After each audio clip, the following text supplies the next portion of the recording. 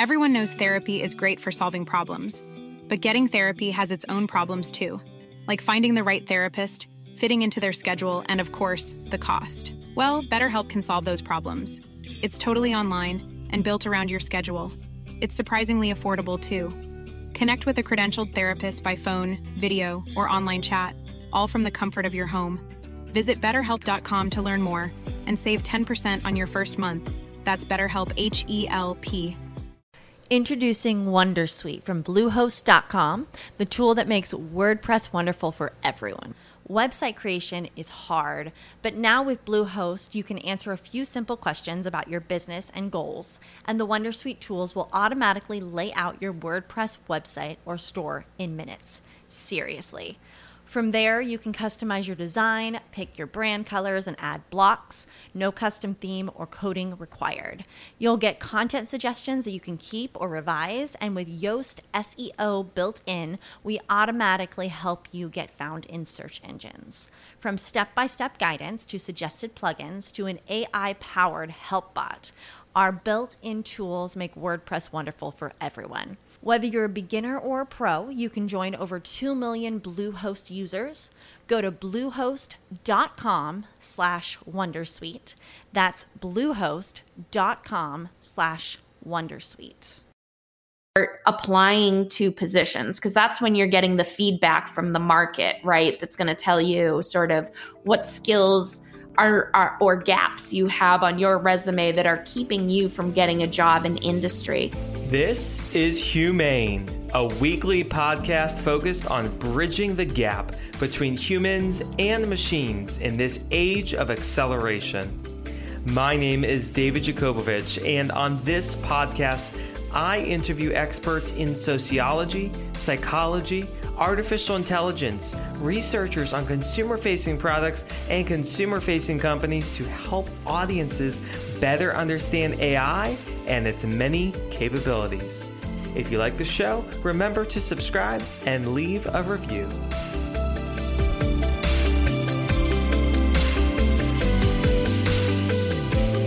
Are you curious about the future of work and Work 2.0? Will you even have a job in the future from a co-working space or remote? How about what you should learn to stay relevant in the market? On this episode of Humane, I speak with Kristen Kerrer, and we get fired up about college scandals, professional development, and if data science is even required for AI. We'll discuss about the data-swamped life you live with devices and messages. And when data goes down, what do you do next? Tune in now. Welcome back, everyone, to the Humane Podcast. This is David Jakobovich, your host, and today our guest is Kristen Kerrer.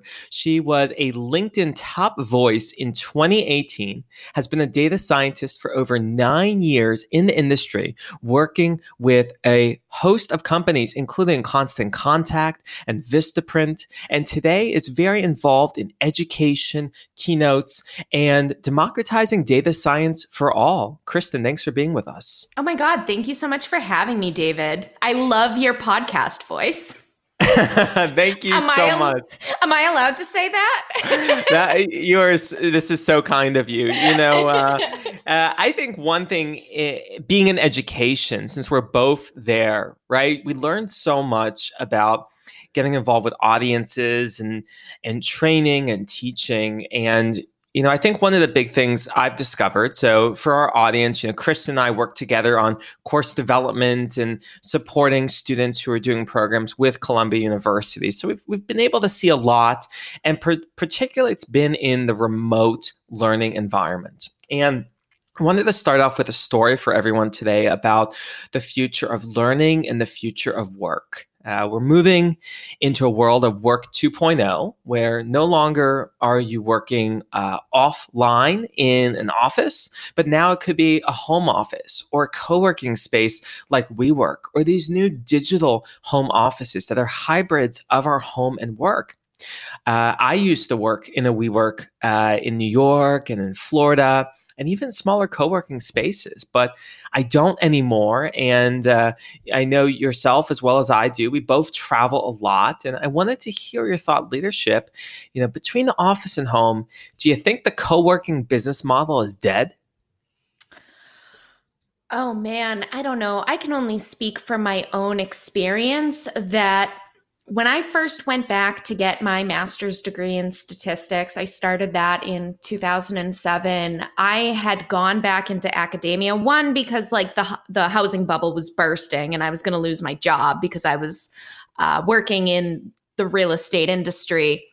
But, I went to grad school saying to myself, I never want to commute to work again. And then I finished my master's degree and found myself commuting to work. And my next job after that was still commuting to an office. And then I was still commuting to an office. And it took me a couple years to get to that place where I could work fully remote, even though you often hear of people saying that data science is a great place to be if you want to work remote because there are opportunities. But I think that, it's not, there's opportunities for the people who are established in the industry and have already built a reputation. Once you've built a reputation and you have some experience, you can sort of name a lot of your conditions for how you work and how you go about it. But I do worry when we promote to people who are trying to get into the field that it's this, beautiful, there's unicorns and sunshine and everyone works remote, because I don't necessarily think that that's the case. But I do absolutely love working remote. I find that I'm more productive. I feel that I'm able to manage my schedule better, where I am traveling a lot to speak and I'm taking podcasts in the middle of the day, such as this one. So I don't know if I answered your question. I do think that the industry, I think that education and I think that working is going to move towards being remote. And I am seeing more opportunities, but I think that it is the people who are more well established now that are able to grab those. And I think that it will open up more to others in the future, but that we're not there yet. Yeah, I mean, we're starting to see with companies across the world who are having these hybrid cultures of work remote 2 to 3 days a week, come to campus. A few years ago, this was a notorious counterculture where Marissa Mayer at Yahoo said everyone's re-centralizing, coming back to the campus, being in person for this collaboration. But after that acquisition by Oath, a lot of that culture has started to reverse itself and been more, wait, maybe our mental model was not in that right direction. So we're seeing companies that both are succeeding and not succeeding in that regards. But I like what you're saying, Kristen, that this translates not only to the future of work, but also to the future of education. Mm-hmm. And what those modalities of learning are. We're both very involved in the space and both with in-person and online modalities for learning. And one question I've been curious about is the modality, right? If you're in person, if you're online, is this a question about access? Is this a question about learning preferences? What do you think there? I just think it's becoming life. I have 2 kids. I want the same opportunities that other people have. I want to be able to attain a work-life balance with, some sense of being able to, get my groceries, keep my house clean. And even if that's, I'm not like out shopping for groceries during the day, but I have them delivered from Whole Foods during the day, just like I now do all my shopping online. And I think that, the costs of attending a university, the biggest expense is staying in a dormitory. So why am I going to, or maybe that's not true of every university, but it is certainly a huge percentage of the cost is just to actually live there. Now, are there benefits to living there? Would I prefer to be in an office if I had an office in my basement and I could see people every day? Yes. But like when I have to weigh that against an hour commute to work each way, which is 2 hours out of my day, and our lives are just getting busier, and I want to take on more projects, and I have more hobbies, and I want to be there for my kids, it just makes sense to work remote. And like you were saying with the Yahoo, like I have seen over the years the articles saying, you know, people are moving towards being remote. And then you see different companies saying like, oh, okay, that's not the case anymore. We're bringing it back. And then a couple years later, you'll see articles saying, nope, we're going back to being remote. I think it's a model that just works for people and the lives that they've built. And thinking of the lives that we built, you know, an interesting thing is about education.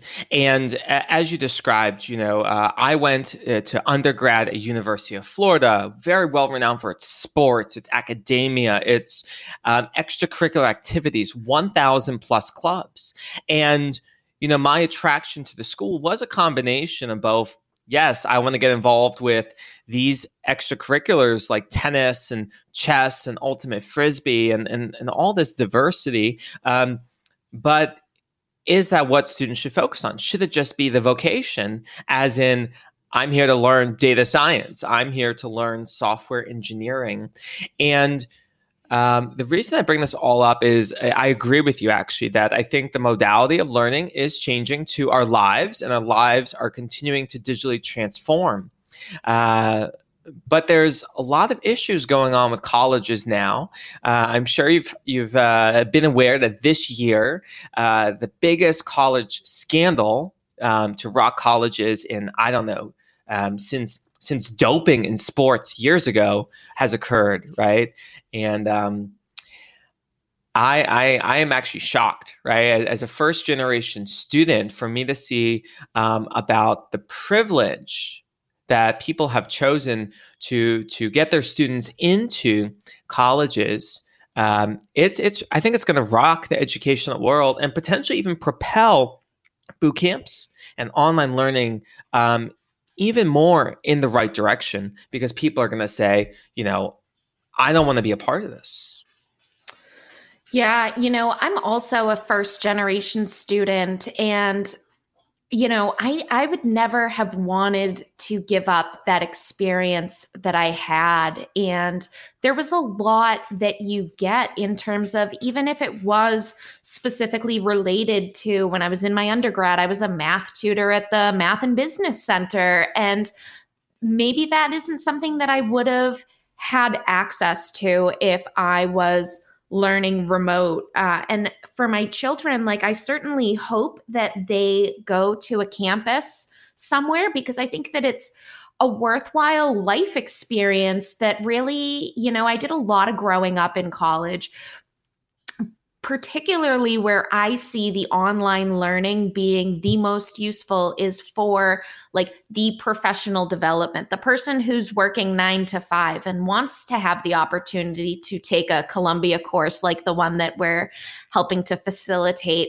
You know, those options should be available to people because the world is connected now. So there's no reason why we shouldn't have that. But I don't want to discount the experience of being able to learn on campus and build those real relationships with the professors. Of course, I have students that come to my office hours and, you know, they ask me, you know, how do I start a machine learning project on my own? How do I find one for my portfolio? Or I give them career tips, and some people will come and work to build those relationships, but I don't think it's as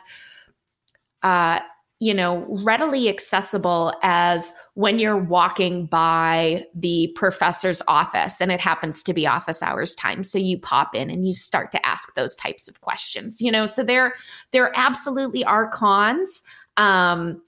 there's both pros and cons, but I think, where the pros really lie is, in not in that 18 to 22 demographic where, the majority of people, that's what their time is going to be. That's what they're devoting themselves to is being a student, furthering their education. But once you get into that, 24 plus, where you're probably starting to think about supporting yourself and you'd like to further your education in addition to that, I think that that's where the online learning becomes just the best option. With these college scandals that are coming out, the questions that you and I are both thinking, you have kids today, I'm planning to have kids, and I think, should I be saving $250,000 in the bank for each one of my kids to get into USC, to get into Harvard, if it's all worthless and other privileged individuals are going to get in? I think it's a conversation, and it is a dichotomy of these two personas you just mentioned, right? The 18 to 22 and then the 24 plus. The 18 to 22, it's is affirmative action necessary, or do we need to bring it back? And where is that lining up with accountability at the university level? But I get asked also every day by students, why don't I attend a program at Galvanize, Flatiron, Metis, General Assembly, insert boot camp name here for $20,000 to $30,000 and just skip college altogether? And I don't always have the right answer for them because I agree with you. I had this a very impactful college experience that has defined who I've become, and sounds like it's defined who you've become as well. Yeah, absolutely. It meant a lot to me to be, just like yourself, first generation. I was the first one in my family to graduate from college. That was a big deal. And I enjoyed having that experience. What you were saying in terms of saving for education, when I talked to my financial advisor when we first had kids, they were like, yeah, you want to be saving about $700 a month per child. And, that's if you wanted to be able to pay in full for a private university in 18 years, which was my goal, which was, I went in there saying like, I want to be able to pay for a full-time university. And so then it becomes, I don't know. I get so nervous about, what I should be doing with my finances because I don't know what the landscape's going to look like in 18 years. And with these scandals, I don't know. I really don't know what the road is going to be. So then it becomes, okay, well, so should I be investing in my children's college education, but maybe not in a fund that can only be used for education? Maybe I should be putting that money someplace where it can be leveraged differently if the world happens to change. I don't know. Yeah. And, 18 years is, of course, 18 years. And the one thing I think that is definitely going to happen is there's going to be more accountability and there's going to be more availability of the information in professional development and knowing what you're getting yourself into and those criteria. And whether we're looking at the 18 to 22 year old demographic or the 24 plus, I think for both of them, it's not just in the learning can there be accountability, but in what they learn can there be accountability. So that means about a lot of the trainings that you and I are both involved with is very focused on data science and artificial intelligence. And as I'm segueing this topic, we're bringing to light is how the industry is evolving for adapting to and implementing code. Mm-hmm. Now in 2019, some of the code projects are no longer, let me build an algorithm from scratch, but let me use what Google or Facebook or any of the other big FANGs already made and have it solve a problem. And I wanted to hear from you. What do you think is both good or bad about systems like AutoML? Yeah. So, my war cry has always been that machine learning isn't a black box, right? These models are interpretable. You may not understand the math that's underneath, but we understand the math that's underneath, and we can interpret these models, or we can at least talk to them. And when we use these AutoML type solutions, it actually does become a black box, right? Because the company that is giving you this, or you're buying this software from them, they're not going to, tell you what the parameters are, whatever, because that's their secret sauce. So I think that there's a couple different things going on here. So for certain models, if you just need to understand who's at a high likelihood of retention or high likelihood of attrition, then maybe a black box is fine. I don't know that you necessarily need someone to manually build you a logistic regression model if that's something that you're able to get with a couple pushes of a button.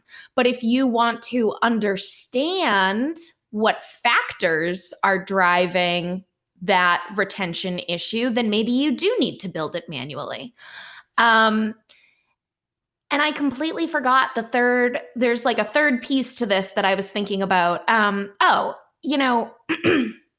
Even as we do go to automate a lot of this stuff, I think that, the one thing that will never be automated is those people who are able to come up with creative solutions to business problems that are not common across the industry. So there's always going to be problems that are unique to that business or something that they want to solve. And that's where the data scientists of the future are going to really differentiate themselves. The people who can say, okay, I'm not just building another logistic regression model, or I'm not just, going to use random forest here, but the people who are able to say like, okay, I'm going to use a off-label use of this algorithm in an interesting way and solve a problem for the business. It's there's this great actual book that I've been reading, and I recommend it to anyone who's on their journey in data science, AI, or understanding what's going on without getting too technical. So there's this book that came out recently. It's called Interpretable Machine Learning by Christoph Molnar. It's regularly updated, and a very interesting book because it's about making black box models explainable. And, one of the big things Christoph talks about is exactly what you just mentioned, Kristen, is how common is the problem? Has it already been solved? And how transferable is that across an industry? I think the challenge is as products that we're using each and every day start implementing auto ML or auto AI solutions, we almost lose our humanity in that everything's just being automated. And where does that leave actually the role of data scientist and role of analyst and reporter? Who's going to monitor that?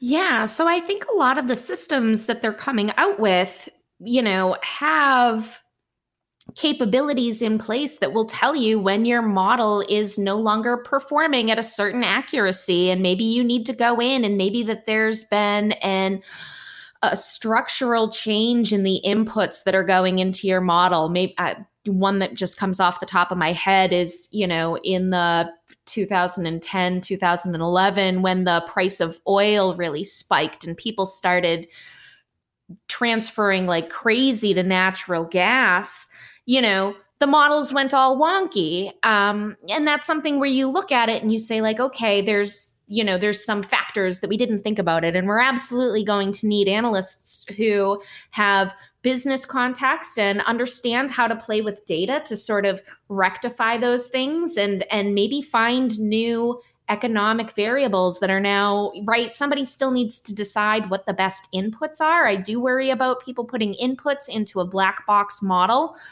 that, because we've all seen the output of stepwise regression, and you see that sometimes it comes back and it suggests a variable B in there that just makes absolutely no sense. So there is a need for people who have this context and understand how variables interact and the underlying mathematics. I'm just not sure to what extent, as these solutions continue to become better, I'm not sure to what extent, we're going to have that context. I literally don't know, David. It's like, what I'm hearing from you is that, these solutions are going to become more automated, and there will be complex tasks that the human will still need to be there for. But, this begs the question. I have a really close friend who's been wanting to get into tech for a while. Let me share you the story. He's been wanting to get into tech, traditionally studied finance and has been involved in that industry for many years, but has not figured out the right way to launch pad himself into a career in tech. This individual may be actually quite similar of a story to many listening to the podcast today. He's thought about going to community college, thought about doing a master's in data science program, considered a boot camp, part-time, online, full-time, in person. He's considered this, but he actually asked me a question this past week. He said, is data science required for AI? Should I just be focusing on AI in the first point? And that question put me in an interesting place because it's exactly what you just said, Kristen. We're not exactly sure where the industry is going, right? Yeah, no. And data science, the beginning of machine learning is sort of the foundation, I feel, that helps you get into those more advanced algorithms. And maybe that's just because that's the way that I brought up. Maybe somebody could go into AI without having the foundational stuff. I don't want to speak for everybody and generalize, but at the same time, I also wonder too, we see more applications of AI coming out. But at the same time, I think at this point, the majority of companies still have their data in a data warehouse. A lot of the use cases are that, so we have this software that's allowing for AutoML.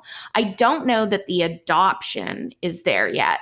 And so a lot of the stuff that does need to be built right now is really manual. And so for your friend, I'd love to know, is he at the point where he's, tried applying to get in somewhere? Because I do see a lot of people that take a lot of courses and they keep learning and they keep learning. And the learning is not, it's never ending. It's completely endless. And at what point do you stop learning and start applying to positions? Because that's when you're getting the feedback from the market, right? That's going to tell you sort of what skills are or gaps you have on your resume that are keeping you from getting a job in industry.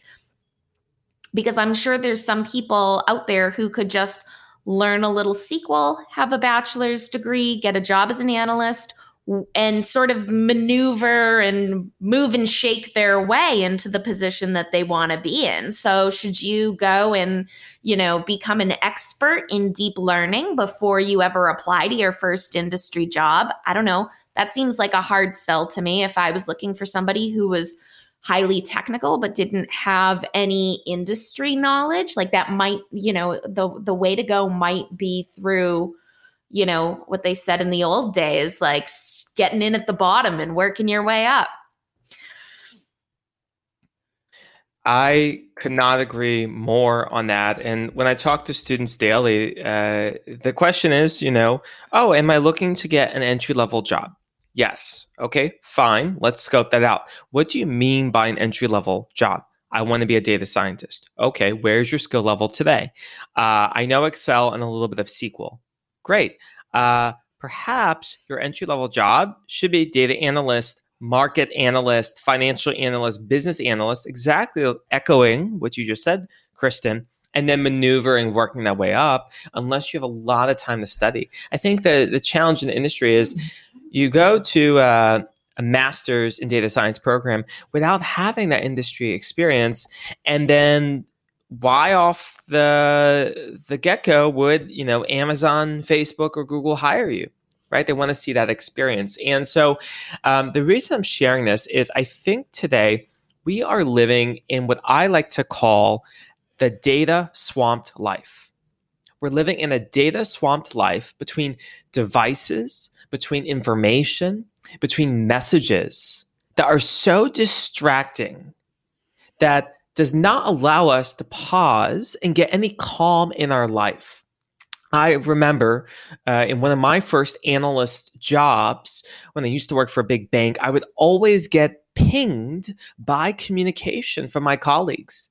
And before you know it, I would look up at the clock and it would be 5 p.m., the end of the day, and I had not accomplished a single thing I had set out to do for the day, whether it was learning a new technology or implementing a solution for the team.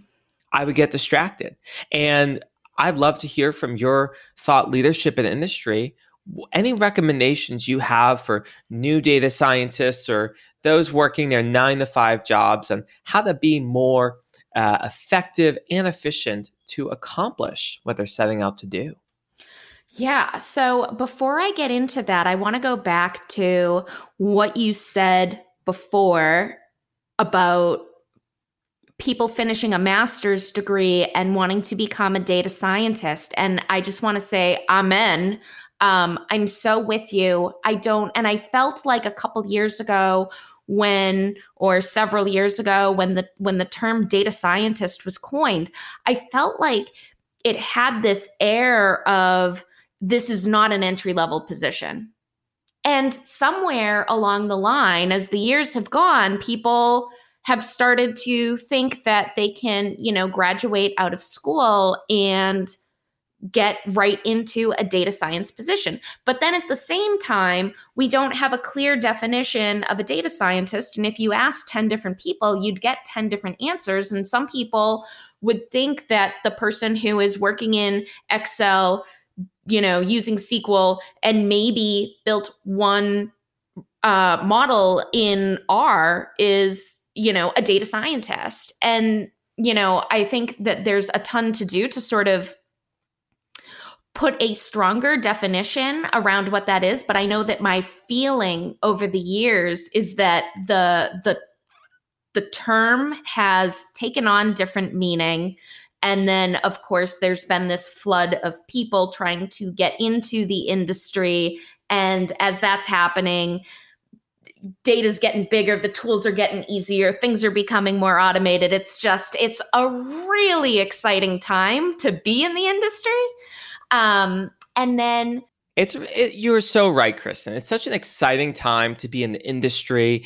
A new report comes out every day calling data the new oil. And because there's so much data out there, and, tying what you just talked about, these newly minted data scientists who get their master's in data science or finish a bootcamp program.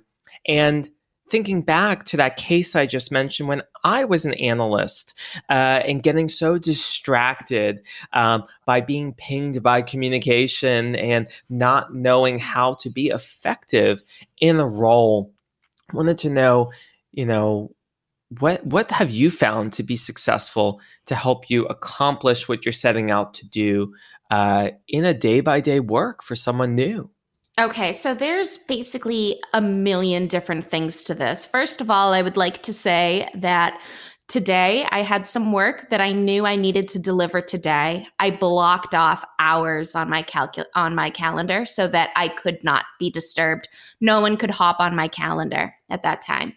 I also evaluate the meetings that I get on my calendar. If it's not something that I think I need to be at, I remove myself from that meeting. But in addition, I also want to say that I'm pretty good at inviting myself to meetings that I think I should be in, but the business doesn't necessarily think that they need me. They don't know that they need me, but they need me. If you're, designing a hypothesis test and it's a group of marketers that are coming up with this test, like please call me in. I'd like to give my input. I think that there's also a lot to do in terms of workflow and, these pings, maybe it's that, hey, file a ticket and we'll worry about that during prioritization and I'll get back to you and let you know how this ask is prioritized against the other things that we have in the pipeline so that you don't, I've used the analogy before that sometimes you feel like a short order cook, except it's more like, would you like chi-squared tests with that, instead of would you like fries with that? And that's a position you can get into and it involves multiple things. First of all, the directive needs to come down from the top that data science is going to focus on the highest priority or the objectives that are going to end result in what they think will be the highest ROI. And those should be the things that we focus on. And the asks that come from the business that do not align to those, we need to have, people who are higher up, especially for the newer data scientists that say, that coach them through this. Hey, by the way, if you get an ask from the marketing team that doesn't align to this priority, kindly tell them to file a ticket that'll go in the backlog. So it's a whole mix of, because people say they're data driven, but at the same time, we do have a lot of this, analytics and data science teams that are more reactive than proactive because it's missing in the strategy. They don't have a true data strategy. They don't have the true, support from executive leadership that is setting things up in a way so that you don't get accosted by the constant asks for, can you build me a model to do this? Can you pull this data for me? I can't get at it. Being data-driven starts with being people-driven, and it starts from the top down. We are all here in about being a data-driven culture. I know a lot of the work you're doing is about bridging that gap through keynotes and podcasts and teaching. But I wanted to share another story that might be interesting about how we've become so attached as a data-driven culture.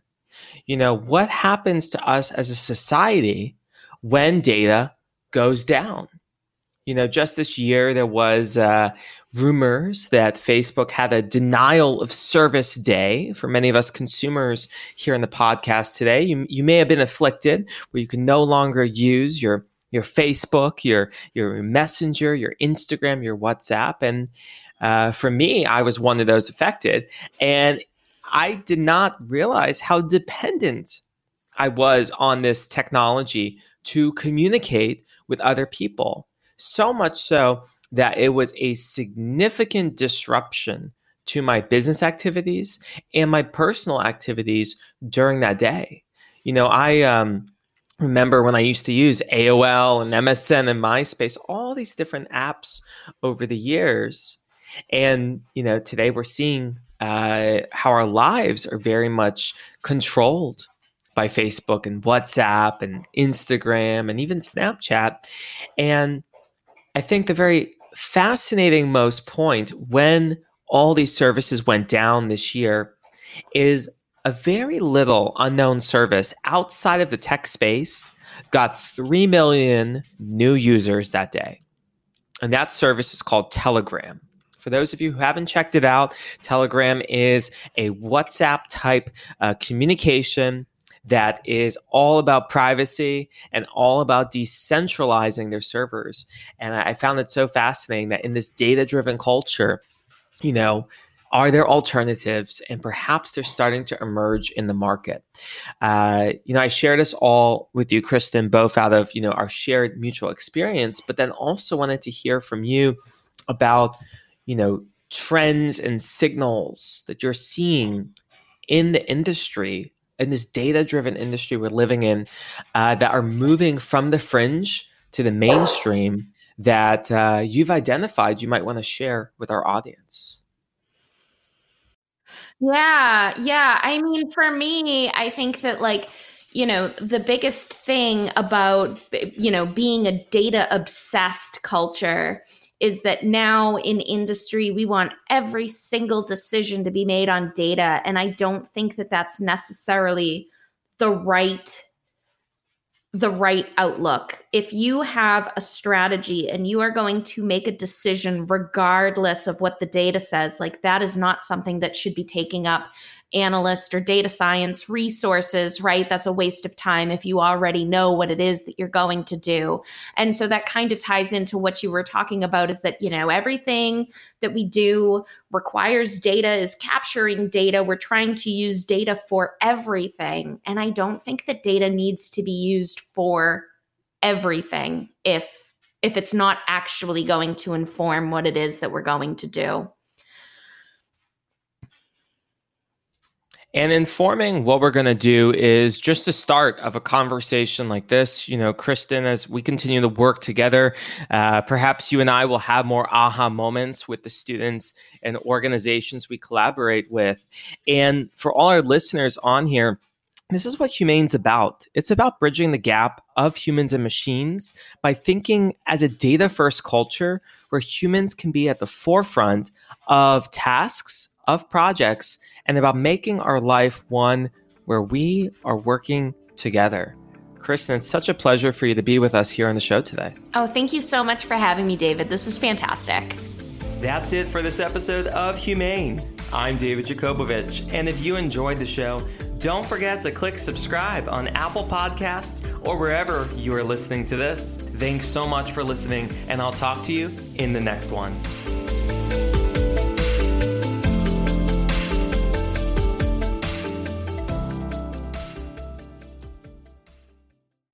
Introducing Wondersuite from Bluehost.com, the tool that makes WordPress wonderful for everyone. Website creation is hard, but now with Bluehost, you can answer a few simple questions about your business and goals, and the Wondersuite tools will automatically lay out your WordPress website or store in minutes. Seriously. From there, you can customize your design, pick your brand colors, and add blocks. No custom theme or coding required. You'll get content suggestions that you can keep or revise, and with Yoast SEO built in, we automatically help you get found in search engines.